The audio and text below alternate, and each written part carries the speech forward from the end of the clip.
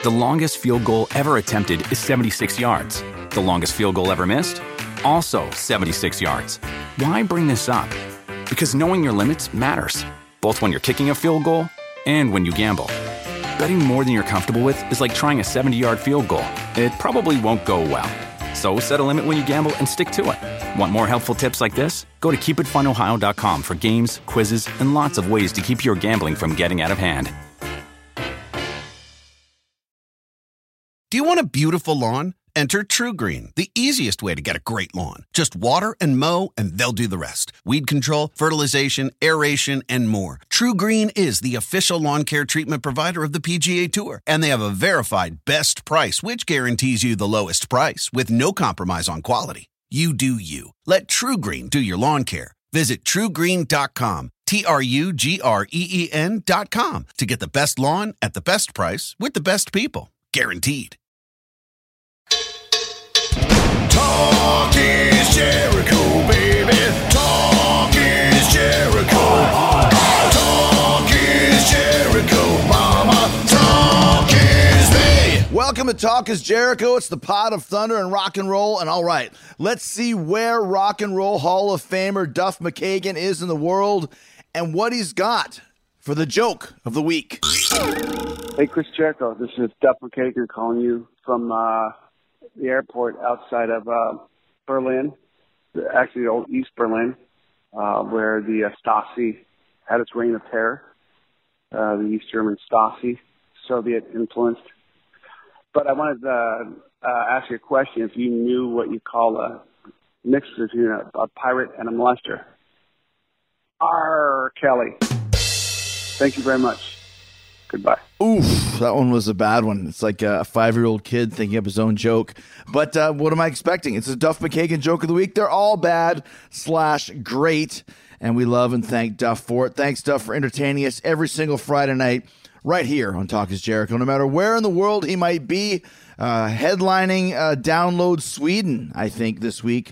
Guns N' Roses absolutely destroying everywhere they go. Huge crowds and great shows all across the board. Speaking of great shows, tune in to Octane tonight at 6 p.m. Eastern on Sirius XM for the third episode of The Rock of Jericho. I'm spinning all kinds of great heavy metal and rock and roll, spinning the platters that matter, and we even got a little quote from Spinal Tap from my interview with the legendary bass player Derek Smalls. It aired last week on Talk is Jericho. Got a couple choice quotes on The Rock of Jericho this week, and we're going to play a Spinal Tap song. What's your favorite Spinal Tap song? Hit me up on the Twitter at Talk is Jericho and let me know. Thanks to Derek Smalls, great guest on Talk is Jericho, and more Spinal Tap. Ozzy, who I don't even remember who else we're playing. It's going to be a great show tonight on The Rock of Jericho on Octane on Sirius XM. Oh yeah, Theory of a Dead Man is going to be on there. Blacktop Mojo, Like a Storm, all my favorite rock and roll for you.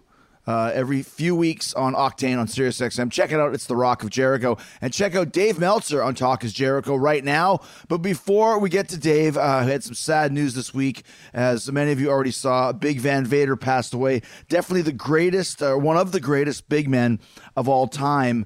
And a weird thing, I've been in the wrestling business for 28 years, and I'd never met Vader, never wrestled with him. Never ran into him in an airport or whatever, but I was a big fan of his work, especially of his work in Japan. He used to beat the hell out of Inoki and Chono and all those guys. A perfect example of a guy, probably a little stiff, but very believable in what he did. I know a lot of people in the wrestling world very shocked and saddened by Leon White's passing. A legendary performer, one of the best gimmicks of all time in Japan, and just a tough individual and very believable and very legit. So rest in peace, Big Van Vader. Leon White passing away of heart failure at age 63. His legacy and his contributions to the wrestling business lives on forever. So here's to you. Raise your glasses to Vader tonight. All right, and raise your glasses to Dave Meltzer coming up. We're talking, Dave's always on talking about everything else, talking about Van Vader and whatever else going on. But today, we're talking about Dave. It's Dave Meltzer about Dave Meltzer, how he got into wrestling and got the Wrestling Observer newsletter started way back in the early 80s, late 70s, how all promoters hated him at first for breaking kayfabe. Dave's talking about his longtime relationship, hot and cold, with Vince McMahon then and now, what it was like covering the WWE and the WCW Monday Night Wars, how much the business has changed in the 30 years since he started writing about it, how he does his business, all things Meltzer. You're here also what inspired his 5-star rating system. Was it like Jim Cornette said, and like Dooley Klein or whatever the guy said the guy's name was? We're going to hear all about that. Dave Meltzer's 5-star system, where it came from. I also put him on the spot to name some of his favorite wrestlers and matches. Tonight, here on Talk is Jericho, it's Meltzer on Meltzer, starting now.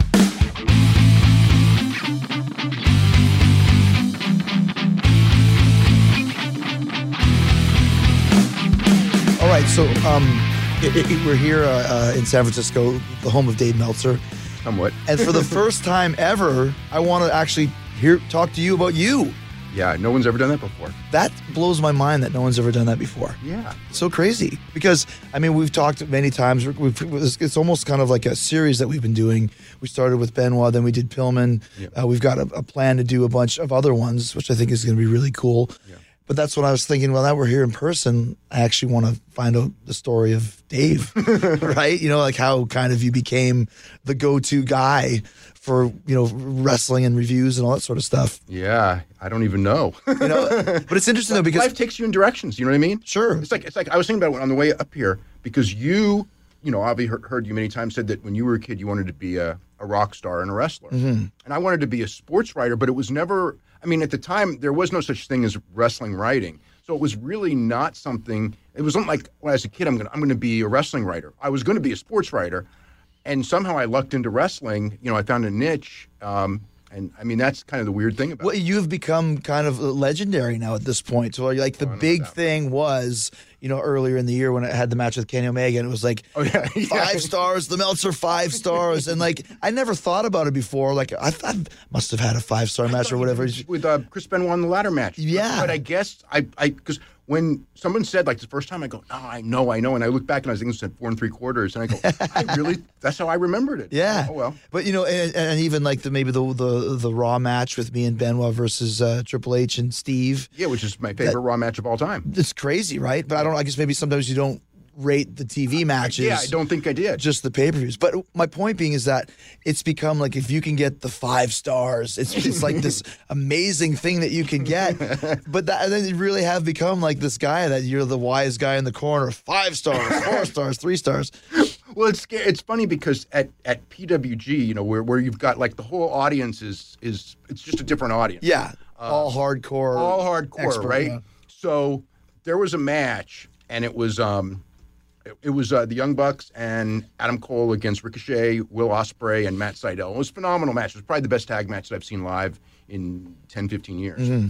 And when it was over, the whole place is chanting 5-star match, which has been done in other places, but never with me there. Oh. And so everyone's looking at me, and it's just like, and I was thinking, so I'm thinking it's like, the match was phenomenal. I was thinking like I would like do something, and there'd be like a pop, and I go, but I'm not a performer, so I just wouldn't talk to anyone. Yeah. I said like, everyone's going, what are you going to do? What are you going to do? And I go, I'll decide when I get home. Yeah. But I already decided. It's kind of almost like Game of Thrones, where you're the king, and you give the nod of like, 5 stars. You would have got the biggest pop of the night if you would have done that. But I was thinking that but it's like I don't want to be a performer. I don't want anyone to think, you know, especially in Reseda where everybody knows me. You know? Is it hard for you to go to shows in that situation?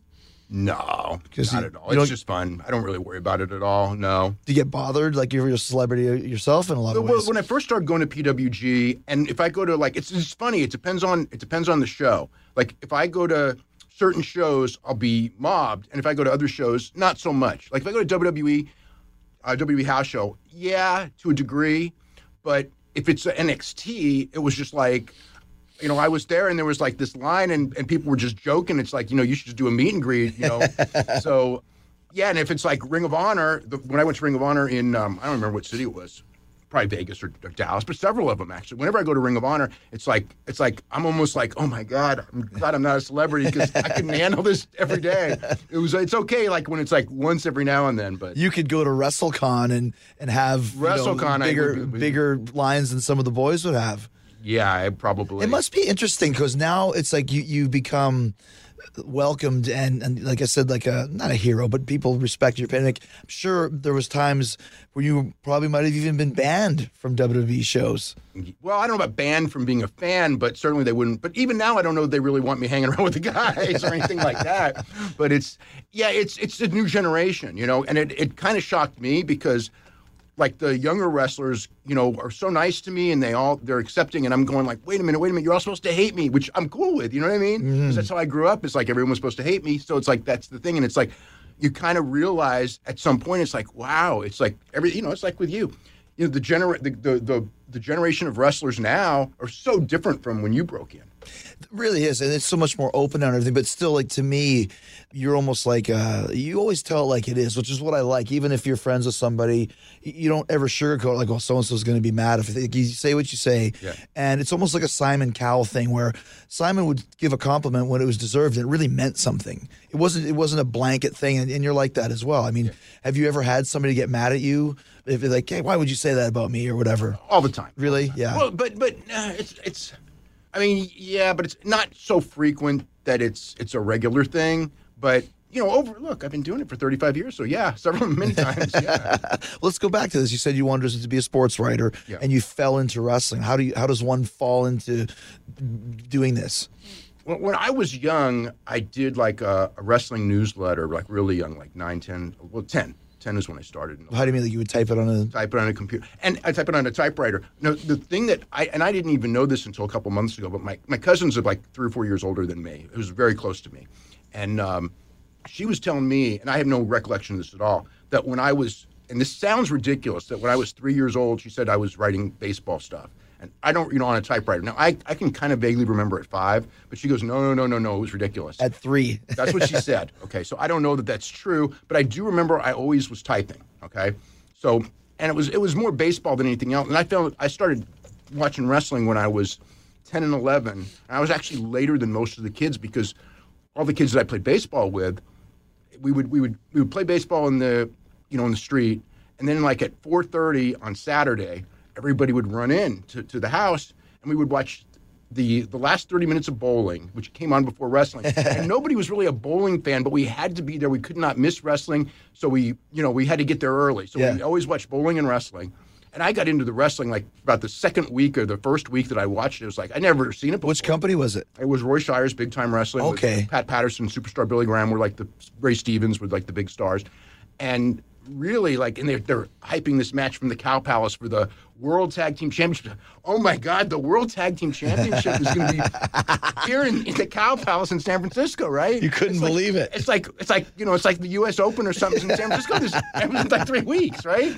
So I was like, wow, this is like really big. And then what I was confused was, and I would go and read in the nuppaper, and in San Jose, it was like the same guys were in San Jose on Wednesday, and I didn't comprehend the idea that these guys would do this every night. I thought it was like, you did it like once a month, and this larger than life thing. People do think that too. They go, how many times do you fight a month? Like, well, 5, 6. What? Like, they can't believe it's every single night, right? Yeah. But so it was the same for you. Yeah. So but anyway, I ended up like of all my friends, I ended up getting into it more than all of them, even though they were all into it first. And my best friend was someone who had all the magazines, so I started studying the magazines.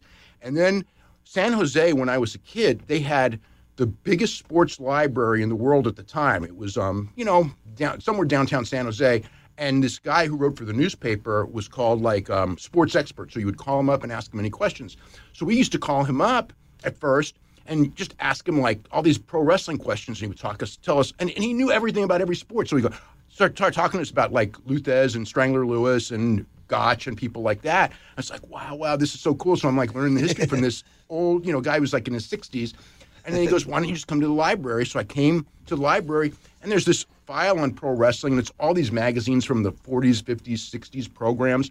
So I just studied that stuff like crazy. I thought it was like, wow, I'm learning like about Babe Ruth and baseball and things like that. Because there was no avenue in the bookstores for this stuff. Sure. But luckily, I was in a city where a guy had this great collection of sports memorabilia, and wrestling to him was one of those sports. Yeah, it's interesting because when I first started, I wanted to keep. I remember I asked Keith Hart, "How many matches have you had?" And he's like, I don't know, like thousands, or I don't. I thought that's so weird because you can't, like, if I want to know how many games Wayne Gretzky played, I can go to a library or now just Google it and find out. But you couldn't do that for wrestlers, so that's why I wanted to keep a list of every match that I ever had. Right. I've slowed, you're like the only one. Yeah, and I've slowed down over the last few years because I'm lazy now, because now you can find them all online. Yeah. I can just print it out. But I still have the first page, a 27-year-old piece of paper. I gotta download it into something or get someone to type it out. But there's not a lot of wrestling history, at least, now probably more so with the internet, but at the time, nothing. Yeah, right. Yeah, now it's like so easy, and people, sometimes I think it's like people are like, the younger fans are almost, I don't want to say spoiled, they're lucky. I'd say maybe lucky's a better word, but it's like every little bit of information, when you're talking in the 70s trying to find out about wrestling, especially inside, which was almost impossible. Right.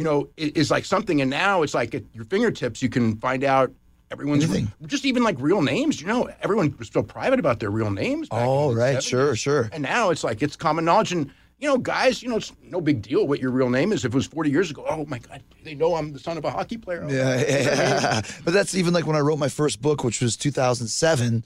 That was all about stuff that happened in the first, up all the way up to WCW. So it was all Japan, Mexico, Germany. There's no documentation of that.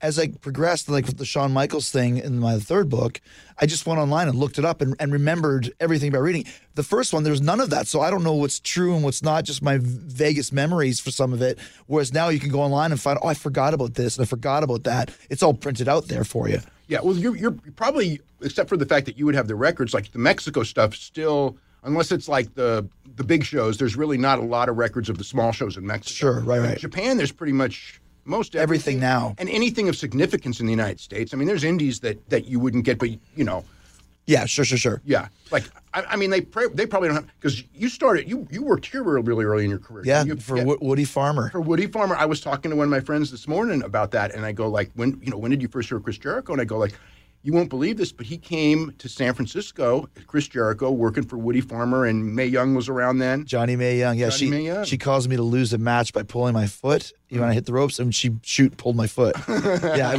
was Bay Area wrestling in '92. In the summer of '92, and I came here just to try and get something going. And my dad's girlfriend, now wife, happened to live in the area. So I did a taping, and it was like in a wee little place, but with Woody Farmer, and Shane Cody, his son, was his son, But so you're talking about about writing these newsletters at 9 or 10. How did you start doing the Observer? And how old were you when you started? Okay, so I did those newsletters for a couple of years, and then when I got in high school, I just stopped. But I still kind of followed it. But the wrestling here in the Bay Area went down, and it was kind of depressing. You know what I mean? Like, right, to see that, yeah. Yeah, so it's, when Pat Patterson left, I think was really the key. He was like he was the top guy, and then him and Roy Shires had a big falling out, and he left and went to Florida, and then he went to WWF and AWA and everywhere else, and he rarely came back. So the territory was kind of built around him and Ray Stevens, and Ray Stevens was long gone. They had their falling out in '71. So, yeah, it was just going down. I wasn't that interested, and then when Georgia Wrestling came on cable, when we started getting cable, I got really interested because Georgia had really hot wrestling at the time, and you saw Dusty every week and Ric Flair and people like that. So then I was back really hardcore into wrestling. And when I was in college, so there were, on my newspaper class in college, or my newspaper staff, there were like 3 or 4 guys, and they were all big wrestling fans, and we, all talked wrestling, and Andre and Hogan, AWA and stuff like that was the local promotion. Roy Shires was done by this point. And we just talked it all the time, and then one of them just goes, all this stuff about wrestling. It's like, I can't learn this stuff in the magazines. It's like, there's people all over the world that would love like this kind of inside information, which is primitive by today's standards. So it's like, well, I used to do a newsletter when I was a kid. So by this point, I'm already trading tapes. So the VCR age has just started, and I was one of the first guys. What year is this? So this is 80. Okay. So I'm starting to get tapes from Japan, from WWF, Mid-Atlantic, and we got the Georgia on TV, and AWA we got on TV. So, but pretty soon I was getting pretty much almost everything. I mean, it took a couple of years before I started getting Stampede. But most of the big ones I was getting. So I'd write letters to people, and then it was kind of like, God, I'm spending so much time writing letters. Why don't I just do this newsletter? And my friends had the same idea. So just do a newsletter, covering all this stuff. And I did. And, it was just a hobby that took up incredible amount of time. And then I guess in 86, when I was just working a full-time job and doing this, and I was just going out of my mind, and it's like, okay, you got to choose one or the other. So I chose wrestling, which like everyone I knew was just like, you are an idiot, you know. What was your job? I was a sports writer. Oh, okay, gotcha. At a local newspaper. Gotcha. And I was making tons more doing that than I was at wrestling. And I go, I'm kind of making a name in wrestling. And also, I think that there's some potential here. And, you know, then basically my lucky break, well, there's a couple of breaks. I mean, it did start getting pretty popular. And then my big break really was one day I'm at home and Frank DeFord calls me. And it's like, to me, that's like God. Who is he? Frank DeFord was like the best sports writer of the last 60 years. Okay. So he was starting the National Sports Daily. And he called me and he just goes, you know, I want to do a column on wrestling. And a couple people told me that you're the guy. And I go, yeah, that would be great. It's like, so when I did that, and at that point, that's when the circulation really went up, because I'm in this national sports newspaper every week doing a column, and they were advertising the thing. So from there, everything went pretty smoothly. Was it hard to get information? I mean, obviously the answer is yes, because then the business, like you said, was very, very closed. How did you do it? How did you get that info? You know, when you started doing it, the people who started subscribing were people like me in all these other cities who just kind of knew people. So you kind of started doing it. And since nobody else was doing it, then I started getting like wrestlers that were subscribing. And then really pretty quick, I mean, as far as, you know, I had, you know, pretty much every office. I mean, WWF, Watts, Crockett, Eddie Graham, you know, were all subscribing. And then the wrestlers found out, and I knew people, and I started calling about gate info, which the wrestlers all loved in those days because, you know, the whole business was so built on a lie. And I was getting gate info from the commissions and things. So the wrestlers go, oh, this is what they're really doing business-wise. Because, you know, the communication in wrestling was just so ridiculously, it's hard to explain. You know, this is like in 85, 86. There was a rumor that Buddy Roberts died, okay, the Freebirds. And he was wrestling in Mid-South at the time. And I mean, every night, you know, and people are just going, you hear Buddy Roberts. And in the business, they're going like, you hear Buddy Roberts died. And I go, Buddy Roberts didn't die. A couple of years later, they had the same thing with Orndorff. You know, he at least disappeared. Oh, yeah. Yeah, he never died, but he disappeared. But Buddy Roberts never died. And I'm telling people, I go like, he's alive. You know what I mean? Not only that, Buddy actually was one of the first wrestlers to subscribe to The Observer. So I was getting checks from him every couple of months. but I mean, it was like, I'm just saying how primitive it was. And, you know, a lot of people signed up. And, you know, then fans found out, and I don't know how you duplicate it. It just, things fell into place.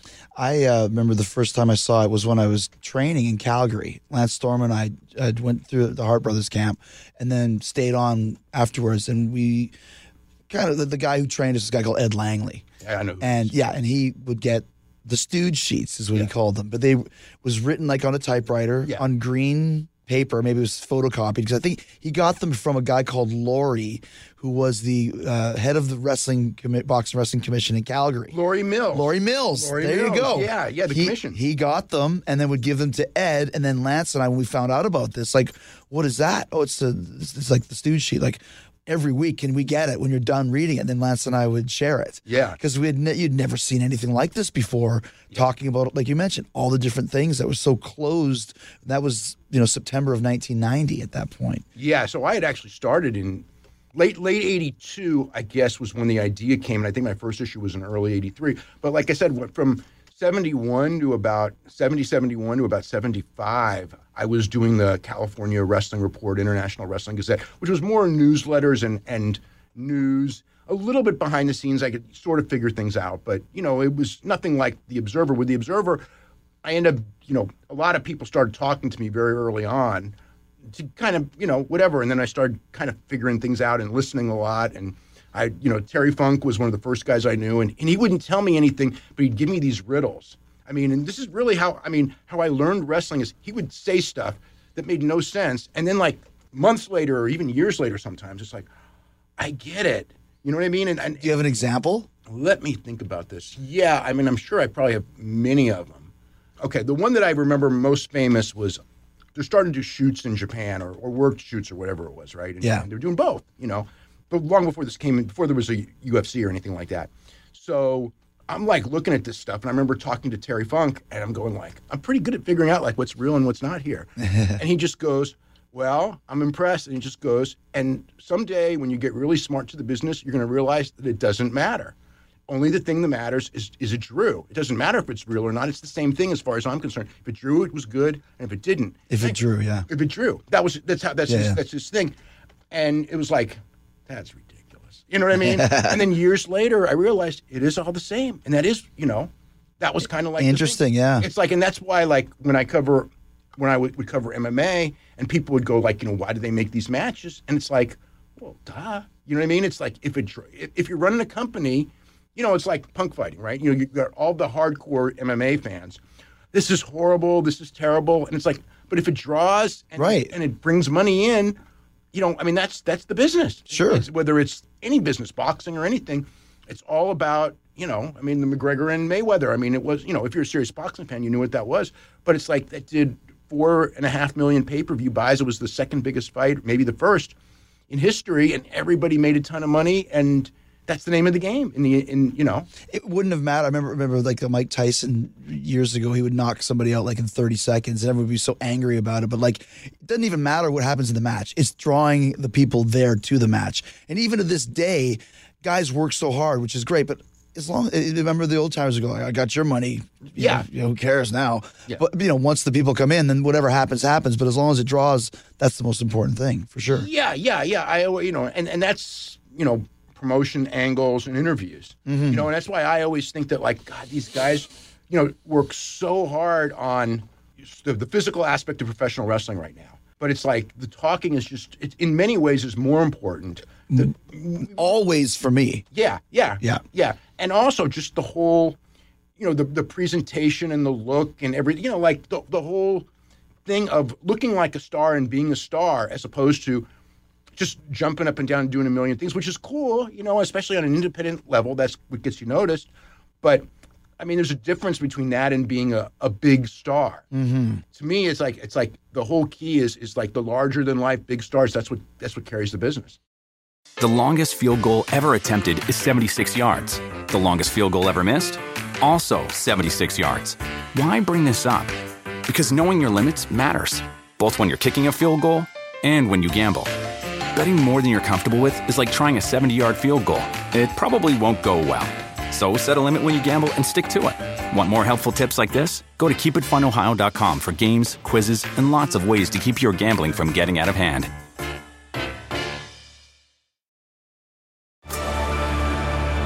Discover why critics are calling Kingdom of the Planet of the Apes the best film of the franchise. What a wonderful day! It's a jaw-dropping spectacle that demands to be seen on the biggest screen possible. We need to go. Hang on. It is our time. Kingdom of the Planet of the Apes. Now playing only in theaters. Tickets on sale now. Rated PG-13. Some material may be inappropriate for children under 13. Do you want a beautiful lawn? Enter TruGreen, the easiest way to get a great lawn. Just water and mow, and they'll do the rest. Weed control, fertilization, aeration, and more. TruGreen is the official lawn care treatment provider of the PGA Tour, and they have a verified best price, which guarantees you the lowest price with no compromise on quality. You do you. Let TruGreen do your lawn care. Visit TruGreen.com, TruGreen.com, to get the best lawn at the best price with the best people. Guaranteed. When you need mealtime inspiration, it's worth shopping Kroger, where you'll find over 30,000 mouth-watering choices that excite your inner foodie. And no matter what tasty choice you make, you'll enjoy our everyday low prices, plus extra ways to save, like digital coupons worth over $600 each week. You can also save up to $1 off per gallon at the pump with fuel points. More savings and more inspiring flavors make shopping Kroger worth it every time. Kroger, fresh for everyone. Fuel restrictions apply. When you started, like you mentioned, 82, what was the reaction from, the promoters? And was there... I think it was pretty negative. Were you public enemy number one?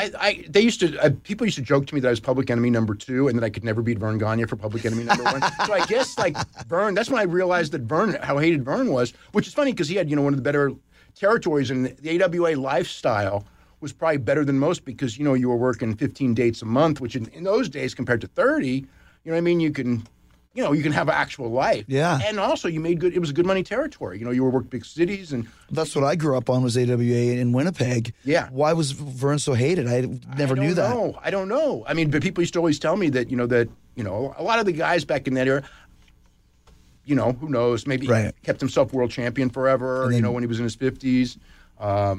Maybe he yelled he was a yeller, he wanted everything perfect. Mm-hmm. People's skills might not have been the best.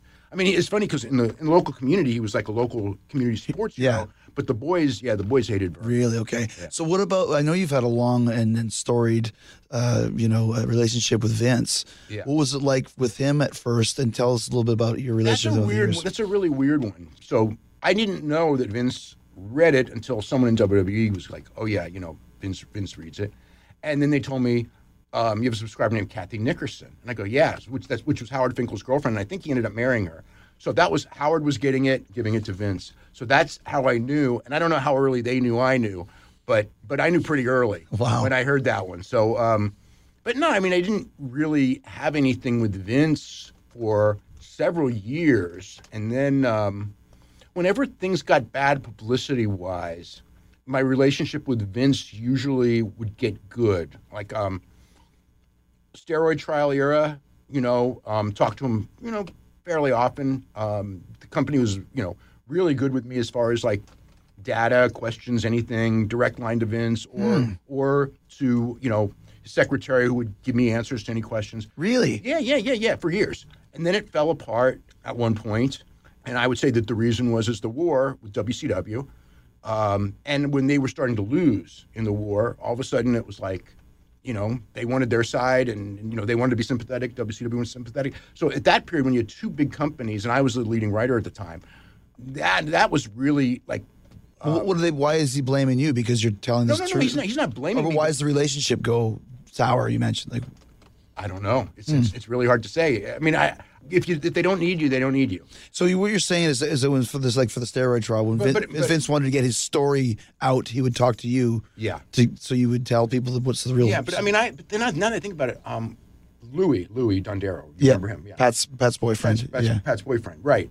Louis contacted me in the '80s, and just goes, you made a name for yourself, blah blah blah blah blah. Wanted to talk about, So that was, I guess, the first relationship was that era in the 80s. So Louis reached out on behalf of the company? Right. Through Pat and Vince. And I don't remember ever talking to Vince directly, but I did talk to Pat and Terry Garvin all the time at that point. And then a couple of years later, Vince invited me to come up there. So I think that's where I first met Vince. He invited you to come to Stanford? Yeah, they had a thing where he called me, and this was Vince. Vince called me up, and I think it might have been with JJ. I think JJ was there at the time. And I used to talk to JJ all the time back in that era. But Vince invited me, and he wanted to invite a couple other newsletter people, and he ended up inviting several.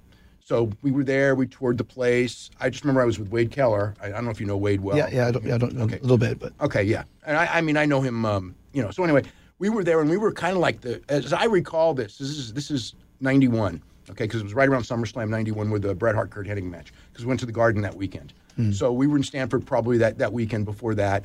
And I just remember us being like mischievous little kids in that office, and all the other people were so in awe of the other reporters were so in awe of being with Vince, okay? And we weren't, in awe. I was just, Vince, whatever, you know what I mean? It's like, I mean, even today, it's weird because people are so in awe of Vince, and it's like, I mean, I get, Vince larger than life and all that and everything, but I never felt that in awe of him. I don't know why. I mean, I guess because dealing with Watts for all those years, and Paul Bosch and people like that. And yes, Vince was a bigger version of them, but I dealt with them for years and years. So, and Sam Mushnick and all those people who I dealt with before Vince. So it was like, it was a big deal, but it wasn't that big of a deal. And we're like running around the office, and we go into they introduced us to all the different executives. And I would look at the piece of paper and look at merchandise sales. Get away! Like that. It was really hilarious, actually. And then Vince brought us to a room, and it was Vince and Basil DeVito, and we all talked, and we just talked about all kinds of subjects. And So I think things were pretty cool. What was his mindset in having you guys all come there? I guess so we wouldn't be enemies. You know? Interesting. Yeah. So I had no idea. Yeah, this is early 90s. So this would have been, I think part of it was when I got the job with the National, with DeFord. So I'm in like a national sports newspaper, and in New York, all the big executives in sports read it, all the, people like that. So my column was, pretty big. So I think it probably was in their best interest to be, to have a good line of relationship with me. So I think that's probably getting in the National is probably the catalyst of all this.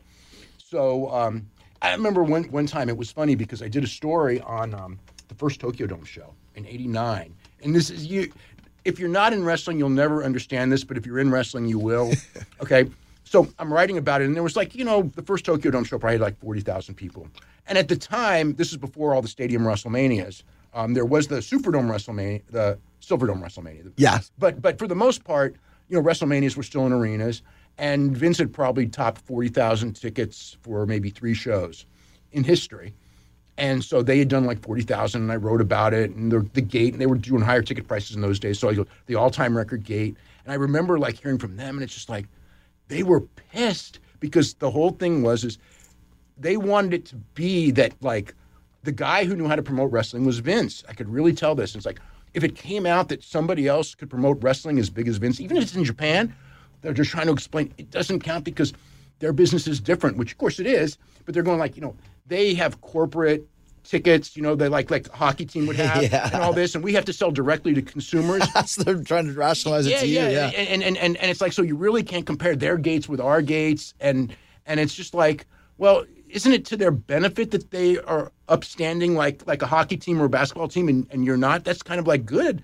And it's like, but we're selling, there's always a rationale, but we're selling directly to consumers. They couldn't sell as many tickets directly to consumers the way we do it.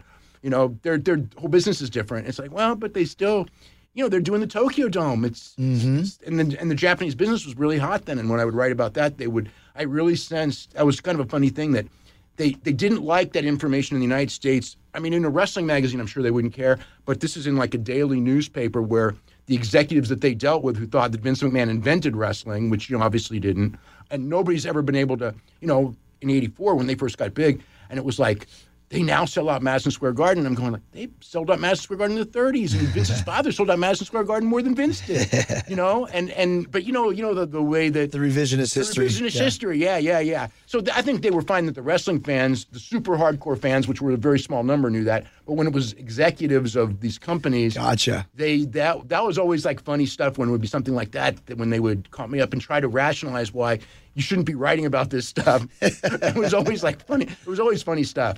What and so what's your relationship with Vince now? Is there one? I probably haven't talked to him in a couple of years. Gotcha. But I mean, as far as with the company, I email them for questions every day, every couple of days. Sometimes multi-times a day.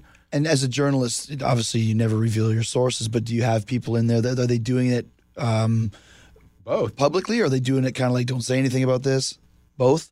Yeah. Both. Some of it's directly, authorized by Vince or Paul Levesque. Really? And they know. Oh yeah, well of course the PR people. And they know the questions I'm asking and everything like that. So, and then sometimes it's obviously stuff whether it's the boys or other people trying to get information because sometimes, pretty often actually, if I'm going to ask a question. Pretty high percentage of the time, I'm not going to get an answer. So I got to get the answer somehow. Right. And they won't, and they won't let me know about angles coming up or anything like that. Not that that's like that big of a deal to know angles or match finishes because I don't really care. Other than WrestleMania time, you try to see it coming and everything like that. Then it's a big deal. But it's interesting to me. How you were almost like an enemy amongst the boys at a certain point in time. Right. Sure. And I will always say like. It's like reading Variety magazine if you're in Hollywood, or reading Billboard magazine if you're, a musician. It's great that you exist because I can get more information from Dave on how many tickets are sold or what's going on. It's not like because a lot of people would be like, well, you're going to go and read your review of your match. I know myself if the match is good or not. Yeah. I don't need Dave Meltzer or Vince or anybody to tell me. But for this other information, I didn't know any of it. And now suddenly there's a where you can go see Madison Square Garden sold 13,000 tickets for this amount of whatever. And I thought it was a very valuable tool to read your newsletter. Yeah, and I always thought and I guess what's funny is I never really thought about it like this, but when I was a kid, the wrestling, at the Cow Palace, everything it was pretty hot. 18,000 people, and they got 2 or 3 graphs in the newspaper, almost nothing. And I always thought, God, there's all these people at this thing. There's many people going to the basketball games, and the TV ratings were as good, but they get no coverage. And I always thought it was unfair. So in my mind, my original brainchild of this was the importance of an event. And of course, it's completely changed now because the world has changed. But this is 1970s brain going the importance of an event is how many people buy tickets. And then I found out wrestlers got paid based on tickets. So, and they would have, because they would always have the attendance in the gate for the Cow Palace in the local paper, along with the results. And I would go if I was really excited for a show, the attendance was always higher. And if I thought, this show, I'm really not that interested. And the attendance would almost always be lower. So then it became, with my friends, we, guess the attendance and all that. And so I got into that aspect. And then when I started doing the Observer, it's what cities are doing well. Why are they doing well? What guys are like a Dusty Rhodes would inflate numbers, who would just come in and people would, or Bruno Sammartino or people like that. And I just got really fascinated. What makes people pay to see these guys? What do they have? Which is usually awesome promos and a booker who knew how to book, in compelling the stories. Yeah. Yeah. And if you had low rent, bad wrestling, it didn't draw. So I was kind of okay, so what makes this wrestling good? What makes this wrestling bad? And I was always really fascinated with that early on, which I think really helped with the newsletter. I was a fan of wrestling, but I was more a fan of what drew people to wrestling than the wrestling itself. What was your relationship with WCW and Bischoff like back in the Well, I mean, it's funny now because now I guess it was terrible, but but back then, I mean, I don't want to say I talked to everyone at WCW, but it was very, very open. I mean, it's funny because Eric used to say, it's we make sure, that you get, information. And I didn't talk to Eric all the time, but I did talk to him fairly often. But Zane Bresloff was the guy he talked to everybody. He was like the local promoter. You knew Zane, right? Yeah. He was the promoter for the whole company, basically. Right. He booked the shows. Yeah, so Zane was insane, insane Zane. And he and I were really good friends. I mean, to the point where, no one believes this, but I would say I probably talked to him 6 times a day, almost every day. Wow. And he would bounce, all the ideas with WCW that he would, because he was great with ideas. Not all of them were good, but a lot, promotion, and there were promotional ideas. He would come to me and goes, this is my idea, the Mall of America show, right? Okay, I mean, I knew about that Mall of America show, the very first Nitro. I couldn't tell you how far in advance, but it was a long time, because he came in and goes, what do you think about doing a show, not in an arena, but at the Mall of America? And I go, I think that's really cool. And he's telling me all about the Mall of America and and I always thought those location things, I said, different is good, right? Sure, of course, yeah. Different is good. So I'd always really pitch him on that, and then he would pitch Eric, and then Eric would do it, and things like that. And now, I mean, I hear Eric talk about the reason he did it, and it's well, we couldn't sell an arena. It's it was just an idea that was cool for a first Nitro. But anyway, so we always talked about everything, and he was another numbers guy, really into numbers on everything, the same way I was. So we always were talking about what's going to work, what's not going to work. And I remember in 98 when they were on fire, and I could see, I don't want to say I was, I mean, you probably could have seen it. You were there. But I mean, even as they were going through and selling out everywhere and at the top, it's they weren't building a future. They were building a present, and they were mortgaging their future for the present. And I was going Zane, this thing's going to go down. And he'd go, you're crazy. We've sold out 26 shows in a row. And I go, I just feel this thing's going down. And then it started going down. And I go, you got to push these young guys because you can't rely on Hogan. And I remember Eric, I mean, it was, Eric would just go, where Hogan goes the money. And I go, but not forever. And I remember when Austin and Dwayne got super hot, especially Austin. And his thought was, well, Austin's this temporary thing, but Hogan will be there forever. And it's it's not going to work that way. I mean, everyone's got their run. And Hogan was smart with his run because he would come and go. If he stayed, it wouldn't last as long. But I don't know. WCW was a interesting thing. I do think it was horrible for the boys when WCW went down. Yeah, of course. Because of the leverage and everything like that. The money that you could make by balancing each guy off each other. But it's funny, too, because I remember we used to watch Raw in the dressing room at WCW, and one time Eric walked by, and I think Triple H was doing something. He goes, that guy will never get over. Never get over. You know, that's just, he would just say these flippant type of things. And one time he told me, it's like, you know, I went to see, like, I'm not doing anything here. Like, what's the deal? And he's like, you know, you have to be on TV for 10 years before people really accept you as a star. And I was like, okay, bullshit, but whatever, if that's what you think. And if you go by the guys that he was pushing, it was all guys that have been on for 10, 20 years, right? Yeah. But I remember, you know, this funny thing, because people used to say that in the 80s. And I remember it was Bruno Sammartino who told me, he goes like, we got guys over in 6 weeks of television to sell out. So has it changed? Yeah. You know what I mean? Yeah. Like we would, you know, they would introduce a guy, have him run through guys on television, put him in the garden with Bruno, and they would sell out. It's like, and everyone knew who they were. Right. So it's just like, it was an excuse, obviously. Yeah. I remember, I think you told me, or I've read it before, that Zane told Eric about me or something along those lines, that Zane Breslov was saying, you got to do something with this Jericho. Oh, that's me and Eric. Well, actually, that may not be. Okay, well, no. There's a bunch of Jericho stories, actually, that I remember from that era. But the first one I remember was at the Peace Festival. You know, and I was talking to Eric, and Eric's going, "I'm going to sign that guy," or you know, whatever. You know, it's like, and it was a tape. So that was a tape I sent to Zane. Okay, so it was a tape of the second. Was it Super Junior, Best of Super Junior? Mm-hmm. Not the Best of Super Junior, the Super J Cup. Yeah. The one that you were yesterday with Chris Benoit. Yeah. Okay. So the second best, and they were doing Nitro, and I go like, you got all this TV, and you've got all these great smaller guys that are just kind of floundering and doing nothing. Why don't you do just like one show, you know, like a special show where it's just like Best of the Super Juniors, you know, 8-man tournament with all these awesome guys, give them a chance to just shine and be in the main event. You know, it's just 1 week of TV. You know, and just let them get over. And they go, well, what do you mean? So I sent Zane a tape of the second Super J Cup. So he sent it to Eric, and they never did it. They never did the idea, but on the tape was your match with Benoit. Yeah. With Benoit. So Eric got intrigued and went, as what he told me was, he went to Benoit and goes, I just saw this match with this guy, Chris Jericho. What do you think? And Benoit goes, oh, yeah, great. And that's how he...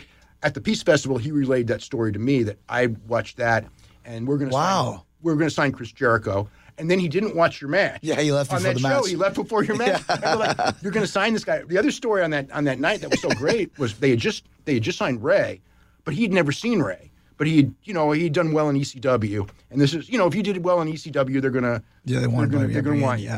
Yeah. So, but the qualm on Ray is, of course, and in that era was, this is ridiculous. He's so small. He'll never get over. Who can believe him and all that stuff. And Eric went, and it was Los Angeles, which helped a lot. But Ray was out there. I remember right after the match, Eric's like beaming. And it's like, you know, because he just signed Ray, and now he saw Ray. And he just goes, the size. He goes, that's his attribute. That's not his detriment. And I go, yeah, if you understand Ray, the fact that he's small, it's like, that's what makes him. It's not a hindrance to him. Right, exactly.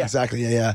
That's and that was always the knock on Mysterio. Anytime he went into a new locker room, I remember Asai brought him into War for the Super J Cup, but it was an exhibition match. And I remember watching once again with Benoit, and it blew our minds. Like, I remember reading Japanese magazines and they would do picture by picture of his moves and not understanding what he was doing. Like, even though I'm looking at it, like, how did he do that? Like, what is this? Yeah. And then seeing it live. But when he first brought him in, the guy who was Tenru's brother-in-law, that was kind of the money guy, that told us, this is embarrassing. You're an embarrassment to the company for bringing this little guy in here. Really? Yes. And then afterwards, and Psychosis was his all-time best opponent for base at that time. Sure. Guy came in and offered him like a year deal for every tour, you know. Yeah. But I remember WCW, Dean said the same thing. We brought him like Luger, and the guys were laughing at him. They laughed him in the first night. And then afterwards, you know, shaking his hand, all that sort of thing. But no one had ever seen something like that before, you know. Yeah, well, because you got to remember, they all grew up, and if you weren't like 200 pounds, you know what I mean. You were, you know, you couldn't make money in wrestling. Right. I mean, you could be there, and if you were his size, you couldn't even get in the door. I mean, I tell people like about that, like they'll go like, oh, what kind of a star would like Bryan Danielson have been? You know, when you were a kid, and I go, they wouldn't have let him through the door. And no way. And I go, seriously? I go, like, you know, 5'7", 5'8", you know, 180 pounds. It's like they wouldn't have let him in the door. Maybe in Memphis, but in San Francisco, nobody was under 205. Oh, you're right. I mean, even look at like the 90s, you're talking about the cruiserweight division. I was in the cruiser division, 5'11 and a half. or whatever I am, 5'11", and like 220 pounds. Cruiserweight. And they thought you were too small. That's what I'm saying. I was too small at that point in time. And now half the business, 2/3 of the business is probably smaller than that. Give me 10 guys on the roster of WWE that are over 220. I'll be like, I don't know about that. Well, but that's but you know what I mean? Like, obviously there's a lot of them, but that's just how it was back at that time frame, you know? Yeah. When you're talking about doing this for 35 years, what are some of the biggest stories that you've covered? Well, I mean, for sure the biggest one is the Benoit, and then the Survivor Series, which we've done shows on both. Oh, that's right. Yeah, both of them. Yeah. Yeah, those are definitely the two biggest. And the Owen Hart death was right there with them. And then, to me, the most important for wrestling was the end of WCW, more than any of the other ones. It wasn't, like, huge at the time, but I just thought that, like, when it happened, it was like I went through freaking depression because it was like I thought, okay, the business is going to end because Vince isn't going to have competition. Vince will be around, but the popularity, the whole thing that built that popularity was the two companies against each other. And even though WCW was going down so bad at the end, it's like when it was actually, like, gone, it was like there's going to be no more competition and WWE is going to just fade away. And, for a couple of years, WWE was going down, and then it finally leveled off and came back. What was it that you thought enabled it to level off and come back?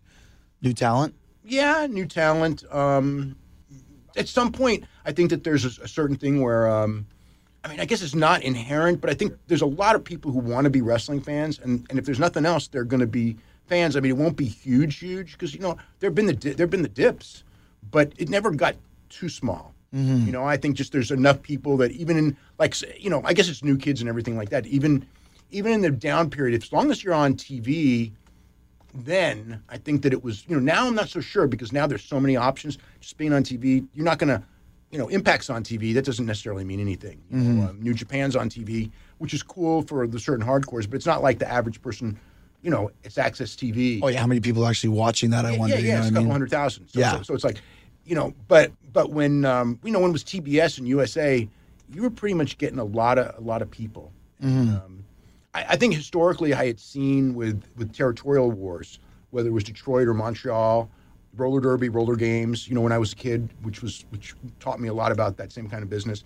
And when the war ended, when one side beat the other, the side that won always went down. So I was going like, WWE is going to go down. I saw it with roller derby. I saw it with the Montreal territory and everything like that. And Montreal people at the time that I knew were going like, oh, we've seen this. You got 2 or 3 years, and it's going to slowly go down and without the competition. But it's still here and it came back. And Right. How is the business? I mean, obviously there's the obvious things, but how has the business changed the most since you started to now in 2018? Just every aspect of it is different. I mean, I think there's way more among the talent, like wanting to have good matches. I think before, I think people, the top guys, always were driven to have good matches. But now I think up and down, because when you were a kid, and when I was a kid, I saw great matches when I was a kid, but I saw matches with guys that, had that mentality. I've already got your money. I'm doing nothing. That's true. Or if it was a small house, it's a small house. I'm doing nothing. I'm not taking any bumps. I'm just going to walk and talk and stall. So it's like, and you really don't have that now. Even if it's like, a couple hundred people, the guys who are in it, for the most part, really want to be in it. I think, and maybe less for the money than before. Now it's almost like this art form or this thing, whereas before I think it was, it was guys living, but I don't know. It's definitely there's the impetus on wanting to put on good performances in the ring is bigger. It's interesting because I remember, and maybe it was the schedule they had, because those guys used to have to work, 300 days a year in the 80s WWE. Right. But I remember going to, I always went to the shows, but I was really a big British Bulldogs fan. Yeah. And they were working with Valentine and Beefcake. And I remember the promo for it was like, Dinah was like, we've been running on the beach, we've been pumping weights, we're going to suplex you all over the ring. And then they had the match and didn't give one suplex or one anything. They didn't do anything. I remember just saying that they're not doing anything. Yeah, those schedules were just brutal on those guys, right? I remember going to the matches in that era. This is mid '80s. Oh my God! And got literally, like 29 straight days on the road, guys. Right? Yeah. I remember once they were in. I don't remember if it was San Francisco or Oakland, but I was out and I was talking to a couple of the guys, and Sherry Martel was there as well, and they were 27 days, 29 days. They were telling me how many straight days on the road, and they're like zombies. Right. It's like and some of them, you know, when it came to the performing, you know, I mean, a guy like Terry Funk, you know, was going to be on anyway. But so many of the guys, it's like, wow, I know these guys are way better than this, but they weren't doing anything because you couldn't. And it wasn't even the bumps of doing it. It was the insane travel because it wasn't like, so that one of the good things they do is like, so now, you know, like if you do a tour, right, you come to San Francisco, so maybe you do San Francisco, Sacramento, Stockton, you know, a couple of drives, right? Yeah. I mean, then you would do Friday night in Seattle, Saturday night in Miami, Sunday in New York, and then back to Los Angeles. There was no ease, you know, it was like they're crisscrossing the country, different time zones every single week, and no days off in the middle of the week. Mm-hmm. And yeah, the guys were just, you know, they were zonked out of their minds. I mean, it was really, you know, that's why there was so many drug problems in Europe, just to keep going and just to, you know, and just to keep yourself from going crazy, from stir crazy from the schedule. Who were some of the most popular wrestlers, like as far as the reaction from the crowd? Like who's the most over wrestler of all time? As far as biggest reaction? Yeah. I mean, Hogan probably. Is it Hogan still? I think, yeah, I would still say like Hogan, because when I saw Austin, I always thought it was like, Austin when he was super hot was right there with Hogan. But Hogan, when he would do that, like Austin during the match would probably be just as hot as Hogan, but Hogan always did that post-match routine that always it was amazing how over the post-match thing, and then the ring entrance with the music and everything. Mm-hmm. So Hogan, Antonio Inoki, you know, Perro Aguayo, I always thought was really, really over. Really, yeah. You know, Ricky Choshu and you know, in the super heyday of New Japan, Austin and Rock. How does Cena? Cena's, I see Cena as like the level right below. Right, that. gotcha. Yeah, I mean, I think Cena's a superstar, but I don't feel him at the level that I felt Austin and Rock and Hogan at. Is it even possible to have another person like that, another Rock or Hogan, in this day and age? I think it's difficult because of the weekly TV. Because the greatest thing, you know, that Hogan had is that he wasn't on TV Never. every week. You know, he would do his 2 angles a year, 3 Yeah. angles a year. He would do a match or two here and there, or you would see some arena matches, but not every week. You know, every couple of weeks you'd see a Hogan arena match on the primetime wrestling. I remember Superstars was what I watched, and once, maybe out of the whole time, he had a match. It was a Saturday morning show, and I couldn't believe it. One time, Hogan's on Superstars. I can't believe it. But other than that, you never saw him, and that's when that was the main program. There was no Raw back then. You'd have Saturday Main Event once a month, and then Superstars every Saturday morning. So you never saw him. Yeah, he would be on the Saturday Night Main Events, but that was yes, but I don't know that you can go 52 weeks a year. I mean, it's so funny because it's like, you know, oh, it's so bad that Brock's not there every week, and I go like, you know what? It's probably best for a couple of guys not to be there every week. You know, make them special. But because I remember like even like with Atlanta TV with Dusty Rhodes, who would also be in that category. Okay, gotcha. Dusty Rhodes and Ric Flair for sure. But with Dusty, like he did interviews most weeks. I would say probably 3 out of every 5 weeks. Dusty would be in studio and do an interview. The other 2 weeks he would do a taped interview from Florida. But you know, he rarely wrestled on television.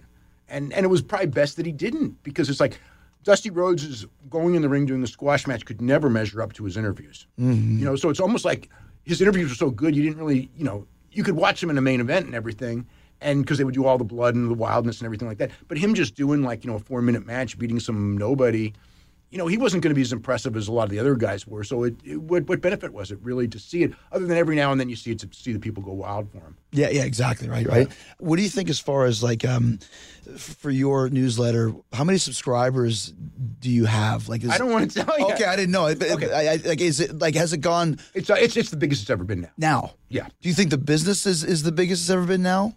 The business as a whole? Yeah, like I understand back in the days of... It depends on like how you measure it.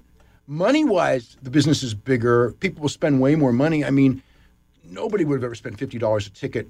But that goes with basketball and everyone too. It's like, you know, when I go to a hockey game, I'm spending $100 a ticket. Yeah. Or, you know, and when I was a kid going to a hockey game, I spent $5 a ticket. Right. You know, and when I was going to wrestling as a kid, I went to wrestling as a kid under 12 for $1. You know, and got great matches. Yeah. And I remember people would go, God, how come the wrestling ticket is like just as expensive as the movie ticket? Shouldn't the movie be more expensive? And I go, these guys got to get paid. Yeah, that's right. Yeah, but you know, now, you know, like what I don't even know what the biggest ticket at WrestleMania is. $2,000, I think. Easy, yeah. Well, that's what I mean too. But from the worldwide basis, like obviously during the Monday Night Wars, the viewership was more. But if you're talking about like there's so many places for guys to work now, thankfully, because there wasn't for a while when WCW went down. Right. And you're also seeing a lot of guys like the Bucks and Kenny Omega and those guys, Cody, that are choosing not to go to WWE. Yeah, they've got a good thing going. Good thing right now, right? Yeah, because the one thing with them is like.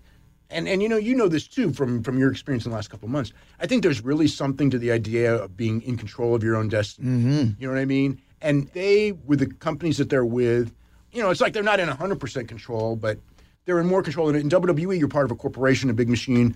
You may get some input on certain things, but it's not like you can go in there and do the angle exactly how you want it and do the promo exactly how you want it. You have to fit into this sort of structure. Well, yeah, and you got your agent, and you got to get it approved by Vince, and it's never 100% the way you want to do it, no matter who you are. Even if it's me, and even if you get it, you still have to go through the system to get it approved. Yeah. Whereas with New Japan, there was really nothing. It's actually surprised me how little input there was as far as guys just going out there, and Booker didn't even know the finish. Like knows the finish, but doing some things. I remember Marty scrolled through some powder one time. And they're like, oh, I didn't know he was going to do that. I'm like, really? Because in my world, if you even want to think about powder, you better tell Vince about it or you're going to get in big trouble. Right. But they didn't have that. I guess those guys enjoy that freedom. Yeah. So there's something to that. There's something to be said for that. And being able, like with the Young Bucks, like to actually have like their kids' birthdays off. Yeah. Things like that. Because like one of them had and during big tours, because I think there's, I don't know, the Super Junior Tag Team Tournament. I think one of them has a kid. I don't remember which one. I should know this, but that's birthdays during the Super Junior Tag Tournament, and they didn't go. And it's like they were thinking, like, that was so good that they've gotten to the point where they can be home, for that. Sure. Yeah, because in the old system, and when you're coming up, you can't do that. No, absolutely not. You can't make those calls. Yeah. Do you think that they'll end up in the WWE, that group of guys?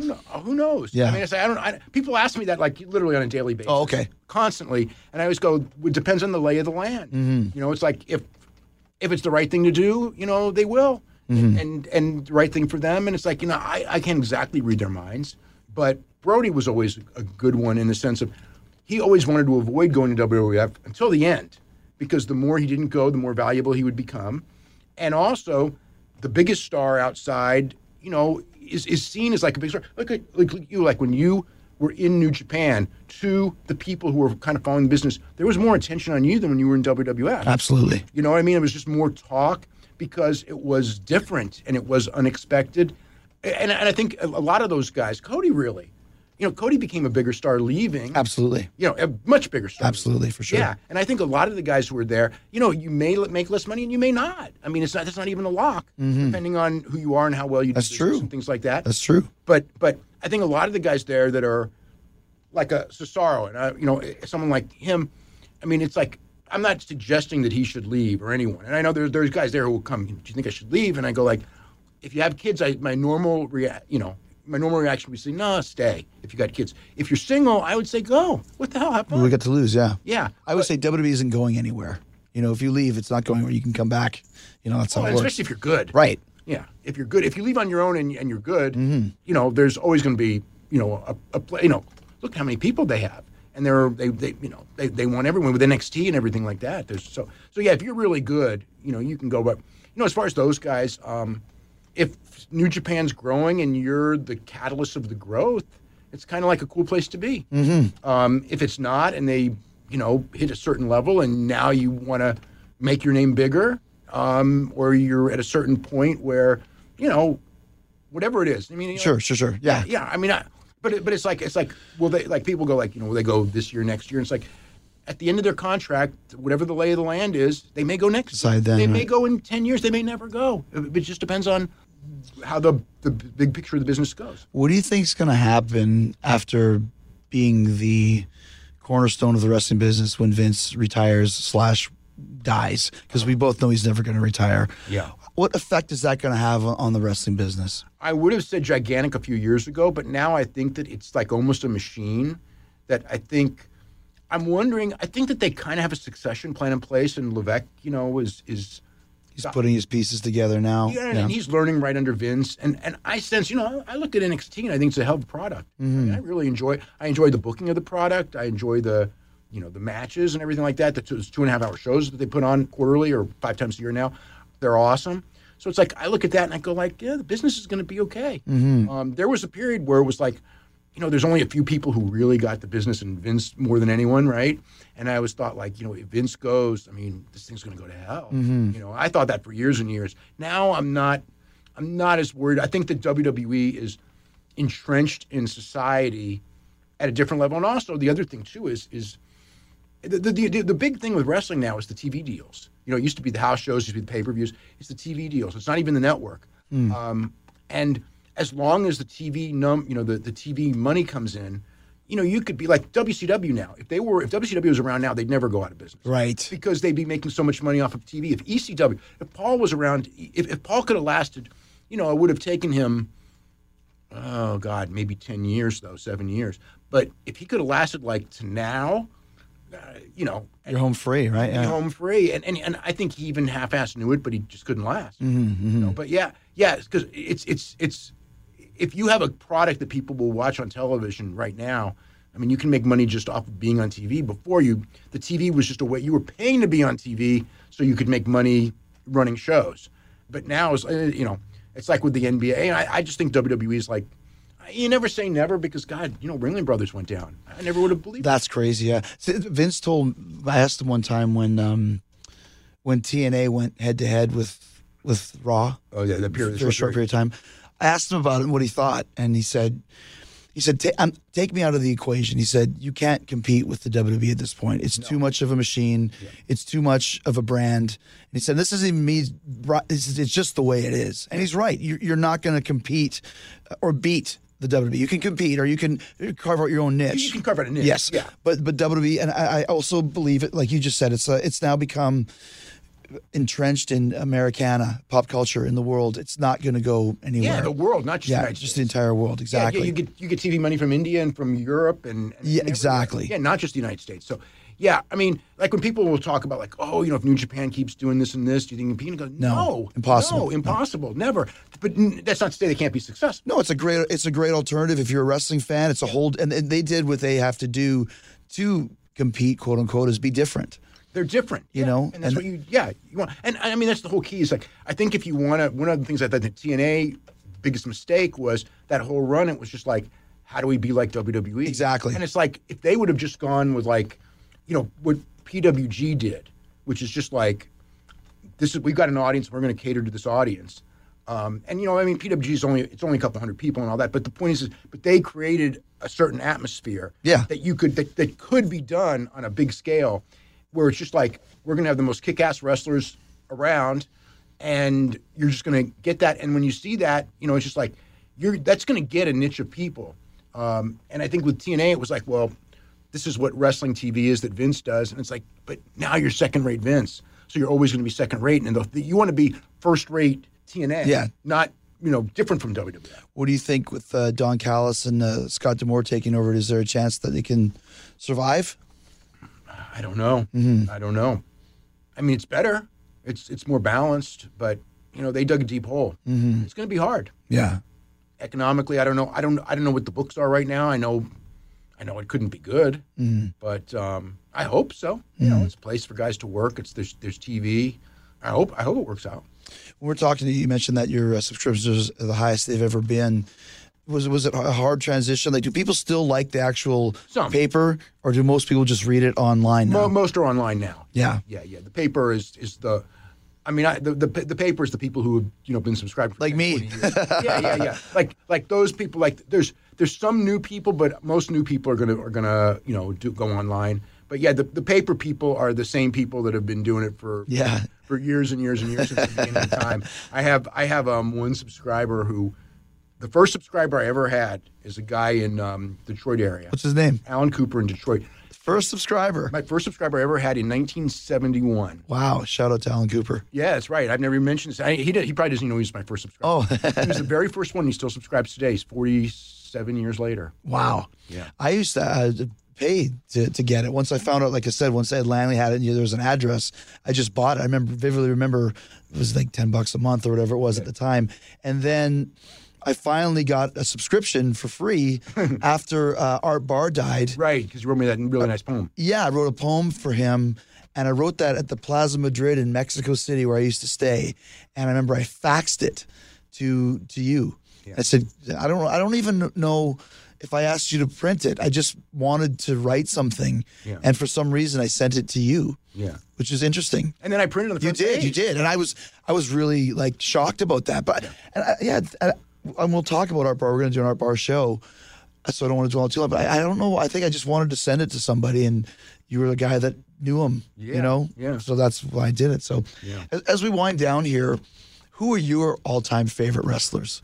There's just so many. Mm-hmm. You know what I mean? I mean, it's like, I don't even know. I mean, like, there was a time when, like, Ric Flair, you know, was really hot, and he was one of my favorites. I like, you know, so many of the guys now, but anyone who works hard, I like it. You know what I mean? I kind of like everybody in a lot of ways. I mean, people think, it's funny because there's people who think I have heat with them, and I don't even like, I don't like dislike anyone.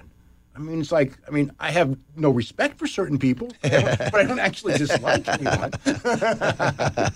But that's a completely different story. But, you know, as a kid, you know, Pat Patterson, Superstar, Billy Graham, because those were the guys who got me into watching pro wrestling when I saw them on the screen doing the promos.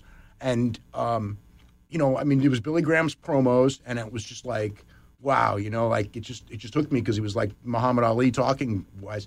And then, you know, after a while, the thing with Patterson's like I didn't know work or not work or whatever, but I remember we'd go to San Jose and we would always go, why are we always so excited during Pat Patterson's match? And you know, at the age of 14, it was like we figured out like he's like really great. You know what I mean? Before it was just like, God, his matches are more exciting than anyone else because Stevens was leaving at the time, and Stevens was always pushed when I was a kid as like the legend.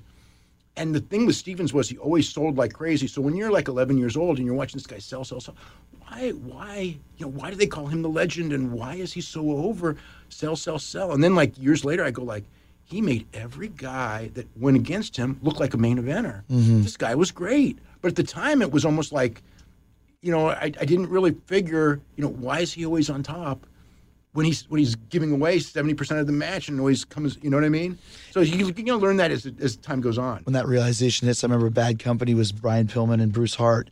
And I remember thinking, like, the match is always really good when Brian Pillman's in. And Bruce was the one who always get the hot tags, really, right? Yeah. And why does that guy, who's like the short, fat guy, always get the hot tags when that guy is so much better? Yeah. I want to see that guy. Right. But you didn't know, like, okay, it's because one's a great worker and one's not, and one's the booker, you know, and all that sort of thing. Yeah. You didn't know that at the time. Yeah, you know? You just kind of like through watching, you start, you know, figuring things out. And it's like, yeah, like even like with Dusty, when I would watch him wrestle, and it was always like, you know, it's like his TV matches, you know what I mean? Or certain guys, it's like you don't really need to watch him on TV. Whereas like Flair would go on TV and he'd light the place up every time. It was like a treat when you. Mm-hmm. But when I was a kid, when Flair would come, Flair would come to Georgia. I would say maybe one Saturday a month to 6 weeks. Usually, if they had like a really big card on the Friday night, Rick would stay for Saturday morning TV. If not, Rick wasn't really around that much because he was a Carolinas guy. But I remember like when we would always like. When Rick was on, it was always a treat. So he kind of had that special thing. He dressed cool. He talked cool. So he helped get me like really back into wrestling. So, you know, So he would have been one of my favorites. You know, afterwards. You know what I mean? Mm-hmm. When I was you know, college age.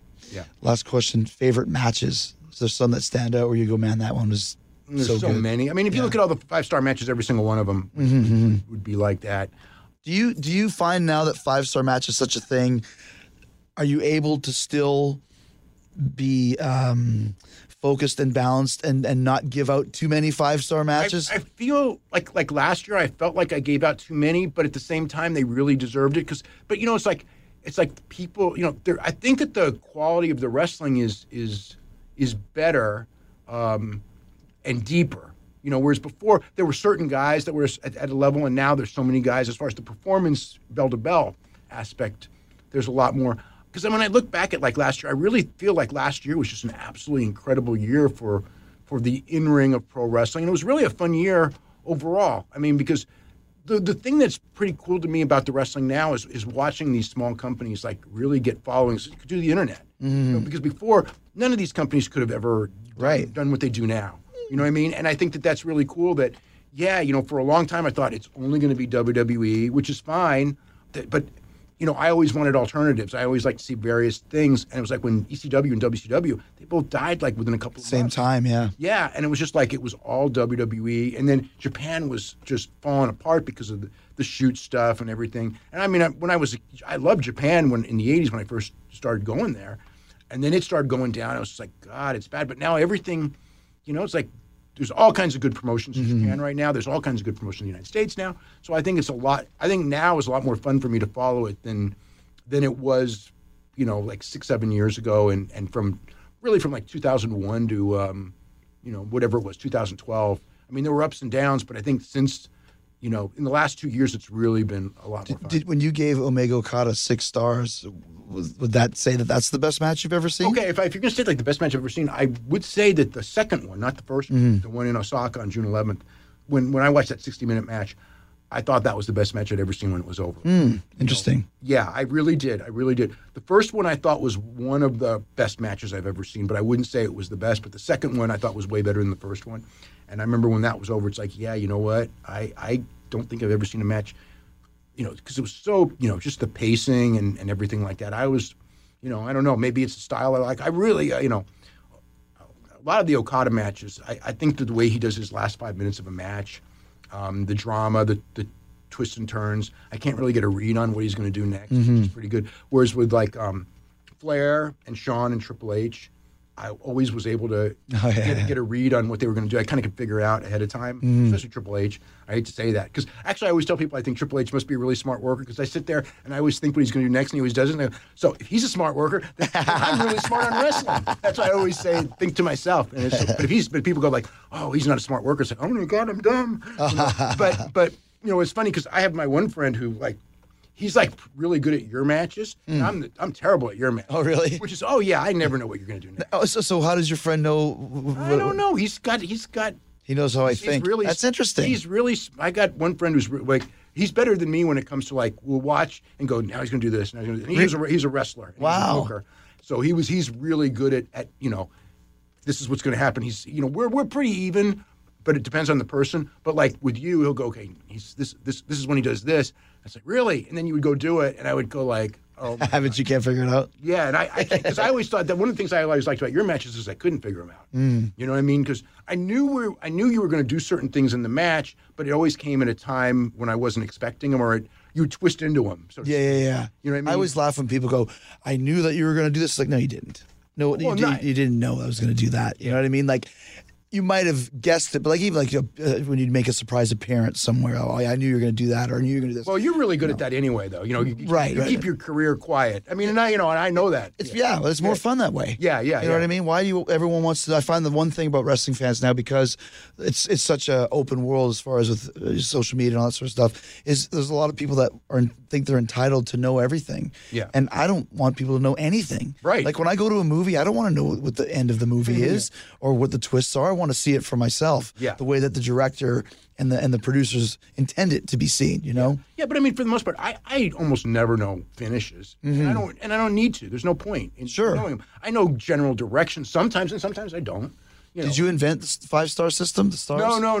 Jim Cornette did. Oh yeah, Jim Weasel Dooley is what he told me. Norm the Weasel Dooley. Well, okay, so Jim Cornette invented it. This guy Norm the Weasel Dooley was like kind of like I don't want to say my idol, but before I started doing the Observer, he got these Weasel World of Wrestling. I subscribed to his Weasel World. Oh, really? Of Wrestling. And he was the funniest guy. I mean, in the world, he was funnier than Brian Alvarez when he was younger, who was absolutely hilarious writer.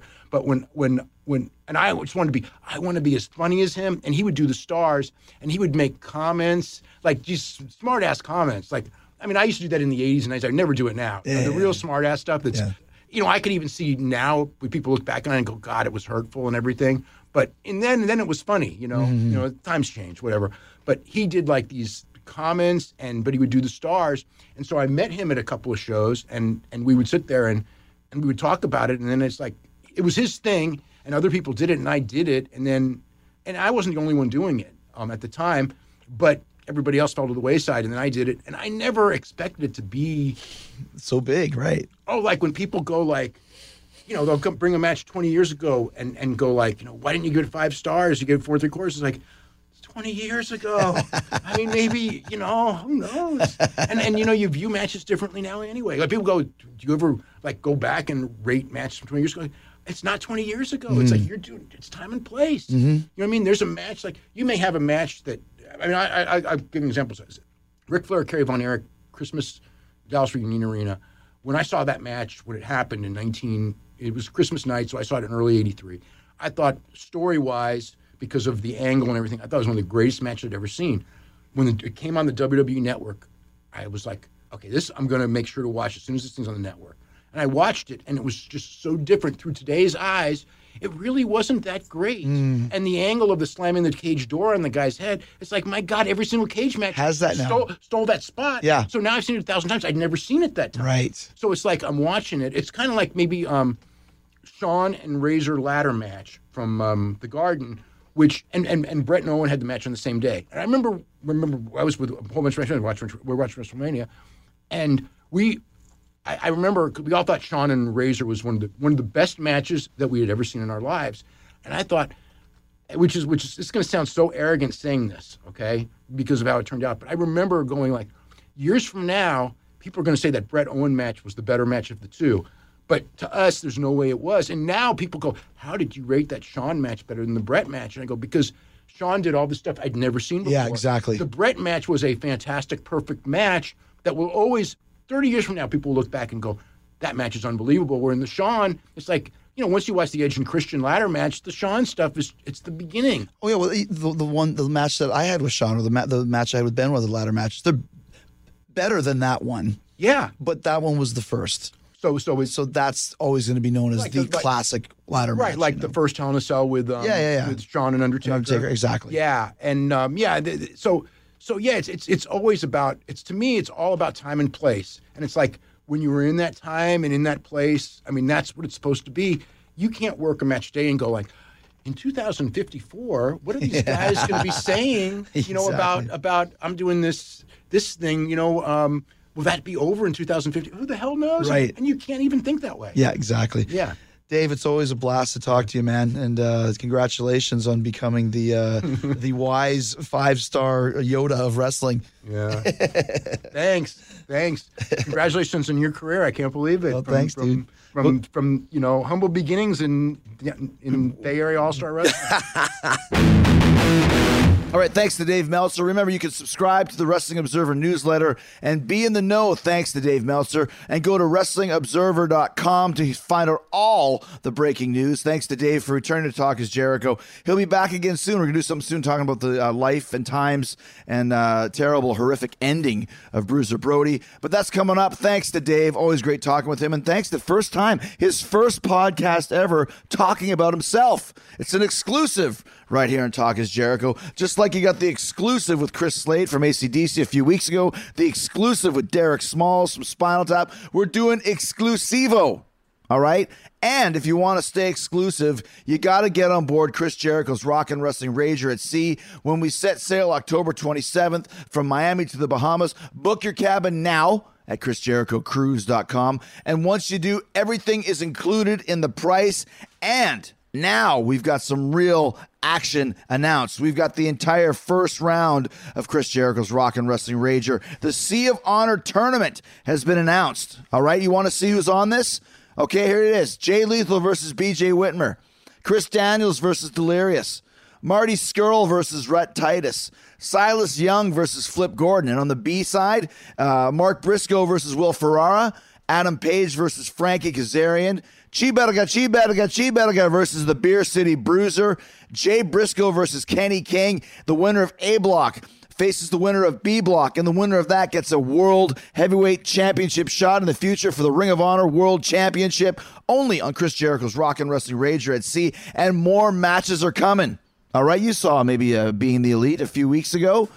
Maybe or maybe not. There might be a little bit of an alliance between Chris Jericho and the Young Bucks.